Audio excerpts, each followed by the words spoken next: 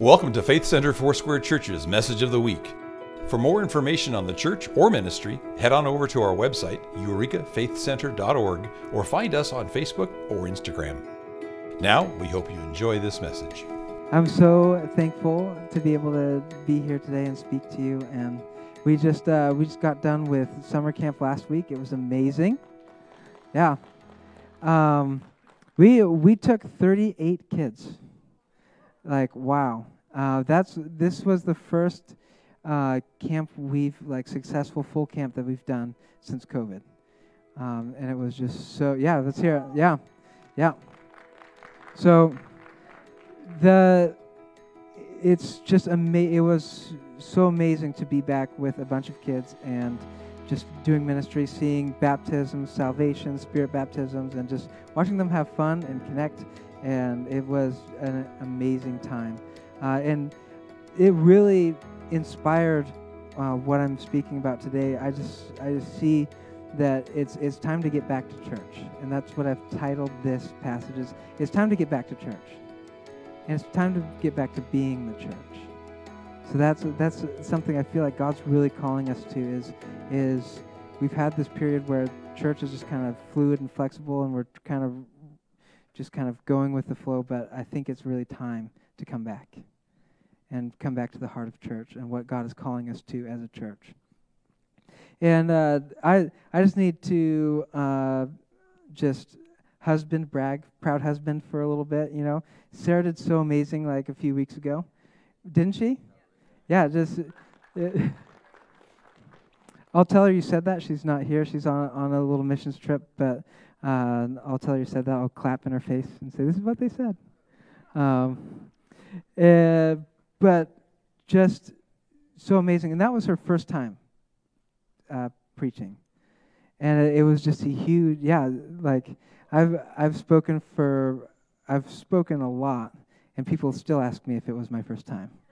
So for her to go up there and just speak like she's been doing it for years was amazing to see. And I was like, I need to take notes. And it's something that was really amazing for me to see and be part of, because it's something that when you walk with someone through life, especially in marriage, you really believe in them, and you believe in God's call in their life. And it's been amazing to walk with Sarah through all the good times and the bad times. And I've always told her that God's just got amazing, special things. And like her speaking was not like the pinnacle, but it's just amazing to see her just step into her calling. And to see someone who Sarah embodies, like she always encouraged people to step into their calling, but to see her do it has been amazing. And I bring that up not just to talk about Sarah, but I bring it up because we have been in ministry together since really high school. And we've seen a lot. We've walked through a lot together in ministry. And when we got married, I had just gotten a job at a church at 19. I think she shared that. And we still don't know what the church was thinking, hiring a 19-year-old to be youth pastor, but it worked out. And we've always been really, really dedicated to ministry. So when we got married, we got married on a Saturday, and we were back for youth group on Tuesday. Like, that's how committed we were. It wasn't ministry is not our identity, but it's something that we love and God's called us to. Our identity is in Christ, but we also feel very called to ministry. And as I was thinking about this sermon series this summer, it's called Summer Stories. So I was trying to think of like a story. And as we went to summer camp this last week, Sarah wasn't able to go with us, but it did allow me to think of some summer camp stories. And I thought back to a time early in our marriage where I don't know if you know this about me, but I get very easily distracted. So the first year, the first or second year we went to summer camp together, I got really focused on what was going on at camp. and I wasn't really checking in with Sarah very often. So she came to me and said, hey, I feel really neglected. You could at least check in once in a while. And I was like, I had to get over, I don't know, my prideful stuff and say, yeah, you're right. So I really tried to work on that. And then I decided there must be something else I could do. And so I decided to write Sarah a love note. And I wrote a love note to her just to really communicate things because, a lot was going on, so I just wanted to make sure she got that focused love note. And I put our pet names on it, what we called each other, so that, if someone happened to get a hold of it, they wouldn't know, who it was for, And, we were married, so there's an element in the note, there's marriage-level intimacy. Nothing weird or crazy, but just if you read it, you'd know that we were married. And so I gave her that note, and she seemed to really like it, and kind of the camp ended, and it was great. And then I get a phone call from one of our junior high girls' moms. And she says, hey, I found this love note in my daughter's bag, and I'm a little concerned. Sarah loved my note so much, she dropped it in one of our students' bags. And so this mom, could you imagine being a parent and finding a marriage-level note with pet names on it? Luckily, this mom knew that this could not have been intended for her daughter. And so she says, hey, I think this is yours and Sarah's note. Just want to make sure you know that I got it. And my daughter didn't read it, which that would have been, oh man. I would have had to explain to her why her daughter's not allowed at youth group anymore, because it would just be too awkward. But I didn't have to do that, luckily. And then we talk, and I apologize for the 10,000th time. And then she says, okay, goodbye, and then she calls me my pet name. And that was really, really embarrassing. It was that was rough. But as I think about that story, I was reminded that the Bible really is a love note to us. And there are many different ways we can approach the Bible. There are truths about the Bible, right? It is truth, and it's historical, and it's a great work of literature. And there are all sorts of different ways we can approach the Bible. But God really intended it to be a love note to us. Like that mom that read the love note, that mom could not have received my love to her. Right? That love note that she read was not directed towards her. It wasn't directed towards anyone else but Sarah. So Sarah was the only one that could receive that love note.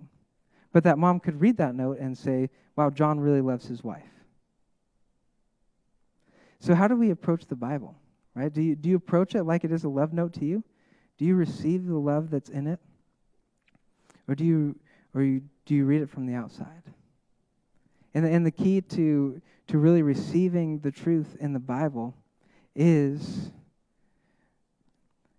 knowing Him, is through belief in Him and having a relationship with Him. And reading the Bible and approaching it more than just an instruction manual, right? Bible, basic information before leaving Earth, right? It's not just basic information. It's a love note from your God, your Creator, to you.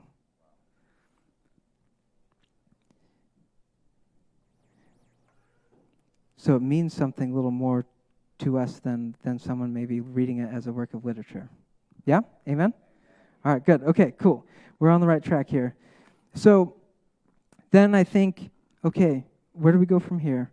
What reminded me of this whole love note story and what Scripture, as I was reading Scripture and I've been working with these passages, have been in my life the last couple months. And I think about the Sermon on the Mount and the account given in Matthew, And I start to realize the significance behind it. Because Jesus was the fulfillment of the law.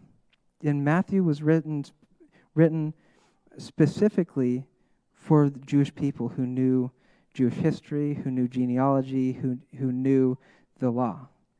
And Matthew was written to speak to those people. And then Matthew shows Jesus, the fulfillment of the law, taking time to explain the law to the people. And really walking them through. He's saying, I am the fulfillment of the law, and here's what the 10 Commandments actually looks like. He addresses adultery. He addresses murder. He addresses hatred. He addresses all the things that the law was talking about. And Jesus is saying, here I am. You are hearing and listening to the fulfillment of that law. Here it is in person, and here it is personally given to you. And then Jesus ends by saying this. We'll read this together. It says, Everyone who hears these words of mine and does them is like a wise man who built his house on the rock. The rain fell, the flood came, and the winds beat against that house, but it did not collapse. You're like audibly reading it with me. That's great. Let's keep going. Where were we? Because you guys, wow, you guys are awesome. All right. What? Yeah, but like I was having a hard time finding the spot, but you guys were on it. That's what I'm saying. Because its foundation had been laid on rock. Everyone who hears these words of mine and does not do them is like a foolish man who built his house on sand. The rain fell, the flood came, and the winds beat against that house, and it collapsed. It was utterly destroyed. So Jesus just gets done saying, okay, here I am, the Word personified. Here is, if you really want an abundant life, if you want to live like heaven on earth, here's how to do it. And then he ends with saying, if you really put this into practice, you're building on a firm, strong foundation. So that can we put that verse back up?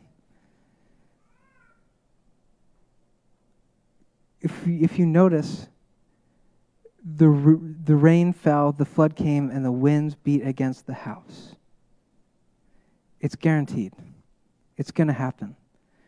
Didn't say the rain might fell or the rain might have fallen. The flood could come. It said the rain did fall. But the house was not shaken. It was standing firm on the rock. And Jesus is saying, I am the rock for you to stand on. Here I am. And that's love, right? That's the love note. That's the love point for his people listening. This is love, that you would build your life on me and hear my words as more than just truth, but it's relationship and it's life. So we see from this that difficult times are certain, but your foundation is optional. It's biblical that life is difficult, but you get to choose where you build your life, where you build your house. And as I mentioned, right, Jesus was walking as heaven on earth. And then when Jesus left earth, he sent a helper for us to continue to experience heaven on earth. And that's the Holy Spirit. And have you ever tried to build something on your own, maybe a house? Right? There's so much that goes into it. People, you need it. Like I worked for a contractor out of college, and he put up houses by himself, but he still needed, some help. I was the shovel guy. I just shoveled, right? He looked at my hands. He's like, "Those are shovel hands," and he's like, "Go do it." Jesus tells us that he sends us a helper because that's what the Holy Spirit is to us. He helps us build our life on the rock. He helps us build our life on truth. So we can read truth and read the Bible, but we can actually receive it.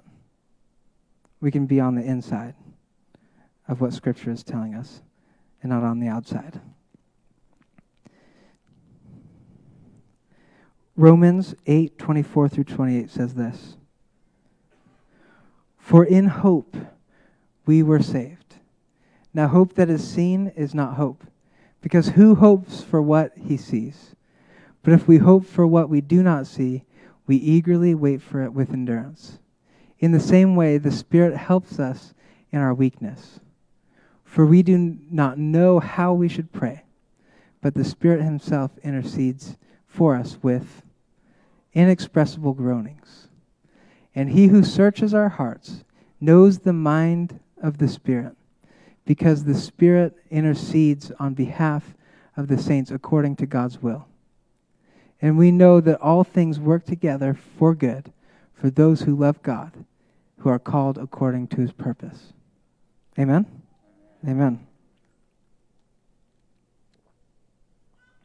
So, as we think about what this verse is telling us, we can see that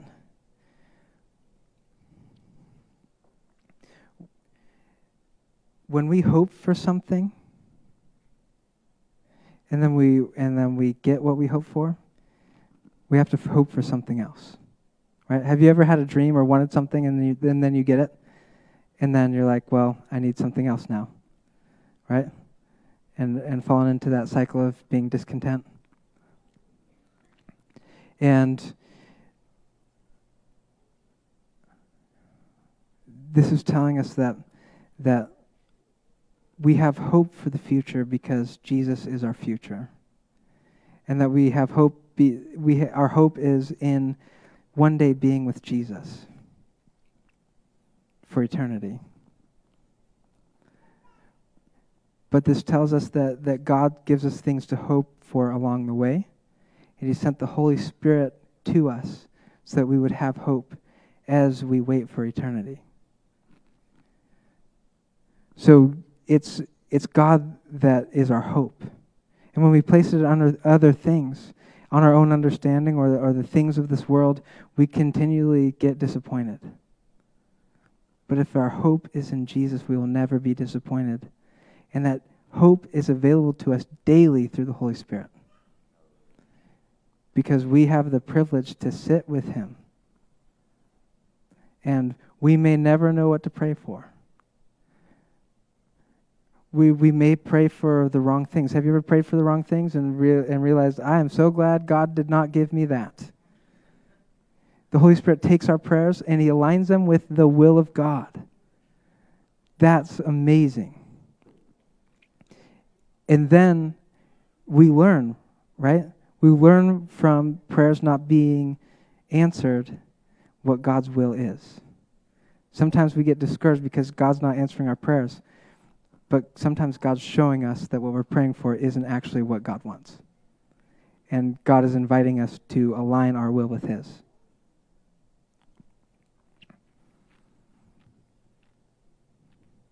So we're able to just, sometimes we just sit. We don't know what to pray for. But God knows our heart. And the Holy Spirit takes those things to the Father, and he intercedes on our behalf. I'm going to drink some water. I was counting the last services, but I've lost count. Was it 3? You were counting? Awesome. My third one? Okay.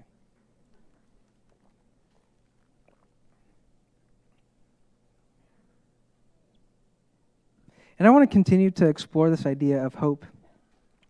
Because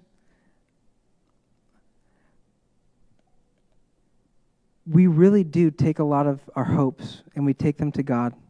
And God shows us that this is not really truly what we're supposed to be hoping for. And that reminds me of the the Israelites and the Jewish people who were crying out for a king. In 1 Samuel, we see them make this switch. They said, we are no longer content just following God and his prophets. We want a king.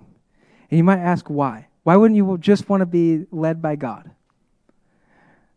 Well, the Jewish people would look around and they'd see kingdoms around them more powerful, more strong than they were, and they're like, we want to be like that.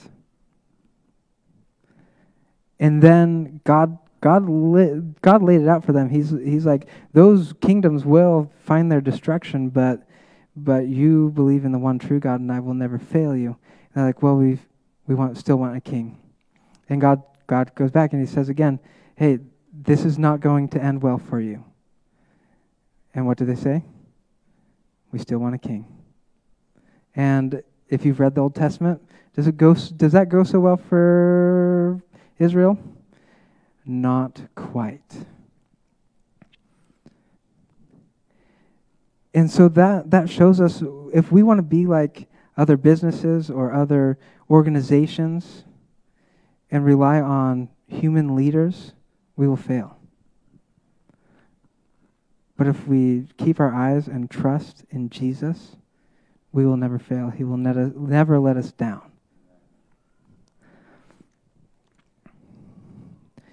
And it's so crazy for me to think, even when God sent the fulfillment of the law, the king that would actually love them and care for them and die for them, who's Jesus, they still rejected him.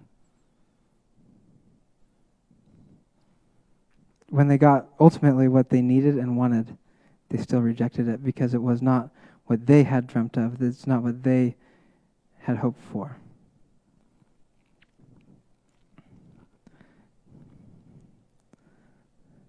And I think that's important for us in this time to realize. As you may know, we are what we would call in a time of transition. We don't have a senior pastor or senior pastors yet. And it's been a lot of months in this waiting period. And really, Sarah and I have been through this a lot. This is our, I think, fourth pastoral transition. This is our longest. We actually this last season, like 3 years, is the longest we've ever had a senior pastor, for Sarah and I personally. And so the day I got hired at 19, like I said, as youth pastor, and the pastor that hired me left a month later. So we've seen a lot of transition. And what we've learned from that time is it goes well when people keep their eyes on Jesus. But when people take their hope off of Jesus and put it on a man or a position, it doesn't go well. Division happens and turmoil happens. But we need to keep our eyes on Jesus. I have a hard time calling this time that we're in as a church a transition. Are we transitioning from God's leading? No. God is still in control. He's still leading us. So we should be more focused. We should trust God that He's going to bring us senior pastors in His timing. But we should be more worried about what God is leading us to now as a church. Have you asked this question? What is God teaching you in this waiting period? Is He showing you something? Because He's speaking to you, I know it, because He's spoken to me so much in this time. He's teaching me things. When I don't have the security that I'm used to, He's showing me that my security needs to be in Him. Are you with me? You don't have to agree, but, are you with me, though? I think the word in there, the groaning, the Holy Spirit groans for us, is we might be groaning in this time. But let's take our grumbling and our groaning to God before we take it to other people. let's take our dissatisfaction and our critiques and our attitudes of that are not of God, and let's take them to God first and allow Him to align us with His will before we go to other people. And I think in this time, if we really want to survive this time, we need to keep our focus on Jesus, but we also need to become givers. We need to find out where God wants us to give in this time, and where God wants us to step in this time. We're going to read this passage and then we'll close. It says this, "Therefore I thought it necessary to urge these brothers to go to you in advance and to arrange ahead of time the generous contribution you had promised. So this may be ready as a generous gift and not as something you feel forced to do. My point is this, the person who sows sparingly will also reap sparingly, and the person who sows generously will also reap generously. Each one of you should give just as he has decided in his heart, not reluctantly or under compulsion, because God loves a cheerful giver. And God is able to make all the grace overflow to you, so that because you have enough of everything in every way at all times, you will overflow in every good work. Just as it is written, He has scattered widely, He has given to the poor, His righteousness remains forever.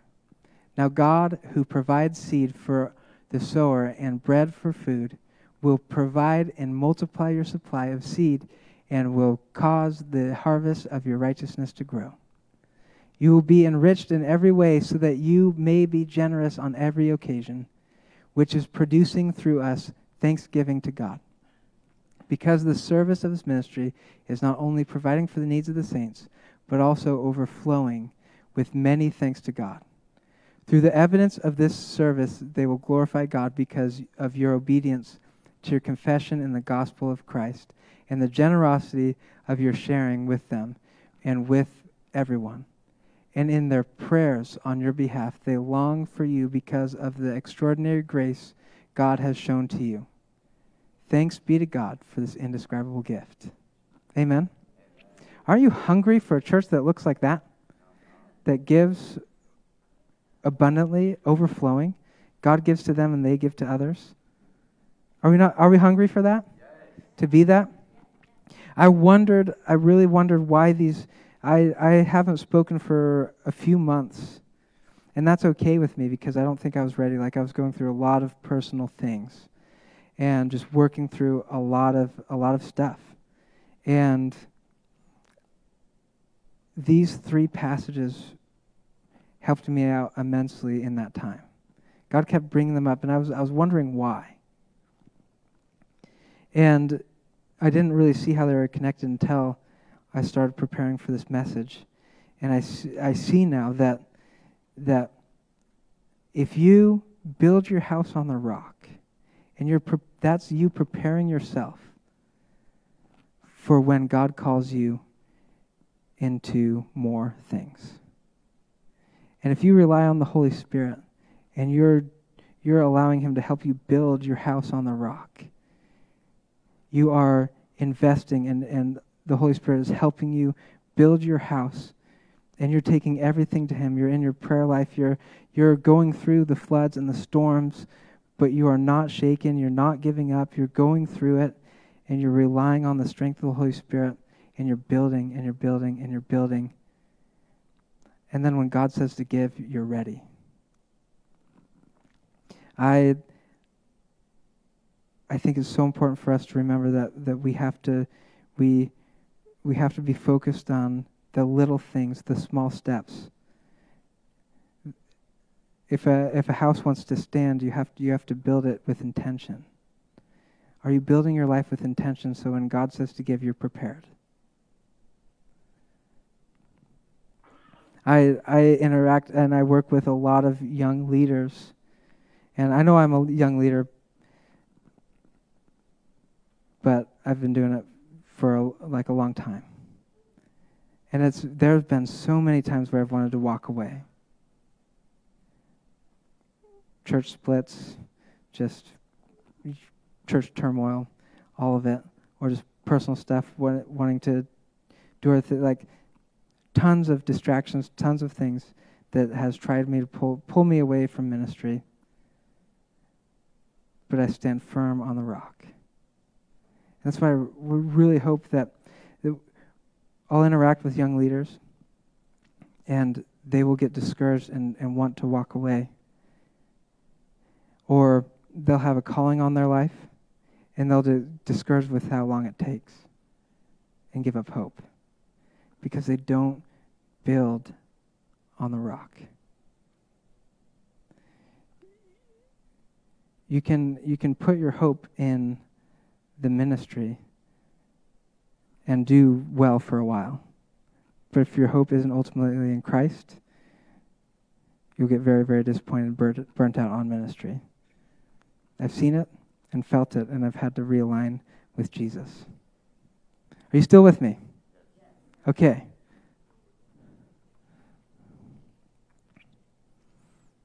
So let's stand together.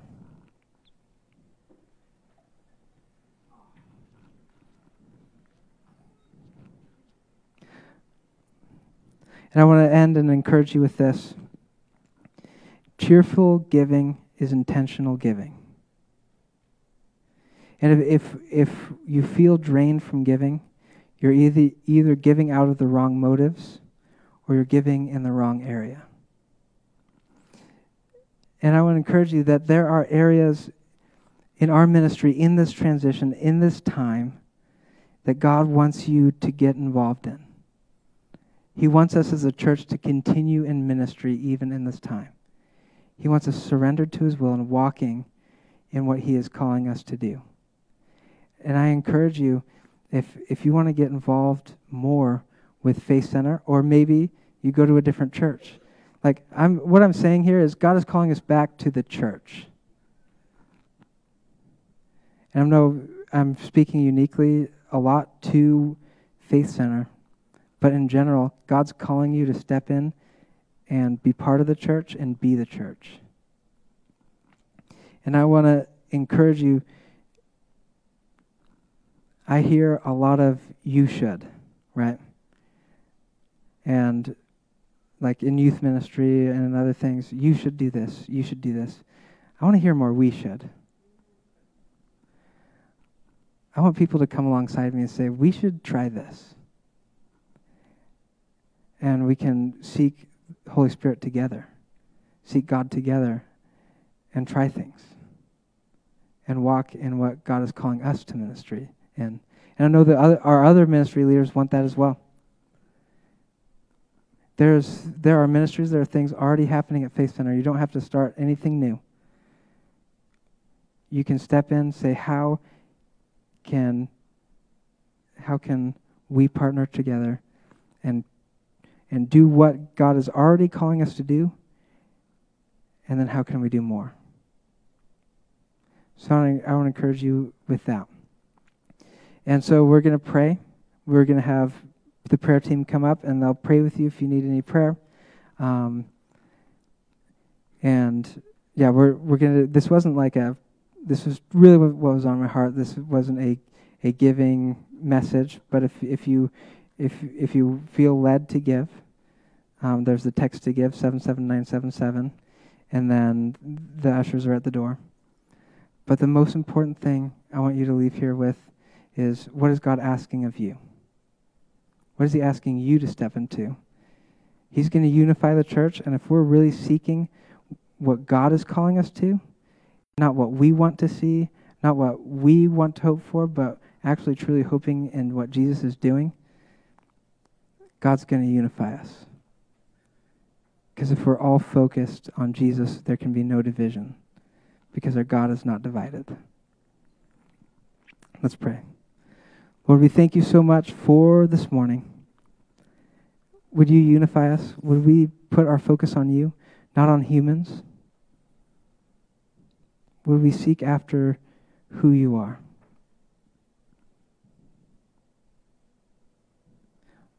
Like that song said, all our hope is in you. All glory to you. Lord, would you just bring healing in this time? Would you bring growth in this time? Would you just allow us to step into what you're calling us to? And would we come back? Would we reach out to our friends and family and say, hey, it's time to come back and be the church. It's time to come back and be in community. We love you, Jesus, in Jesus' name. Amen. Thank you for letting me talk at you for a little bit. Have a great rest of your day.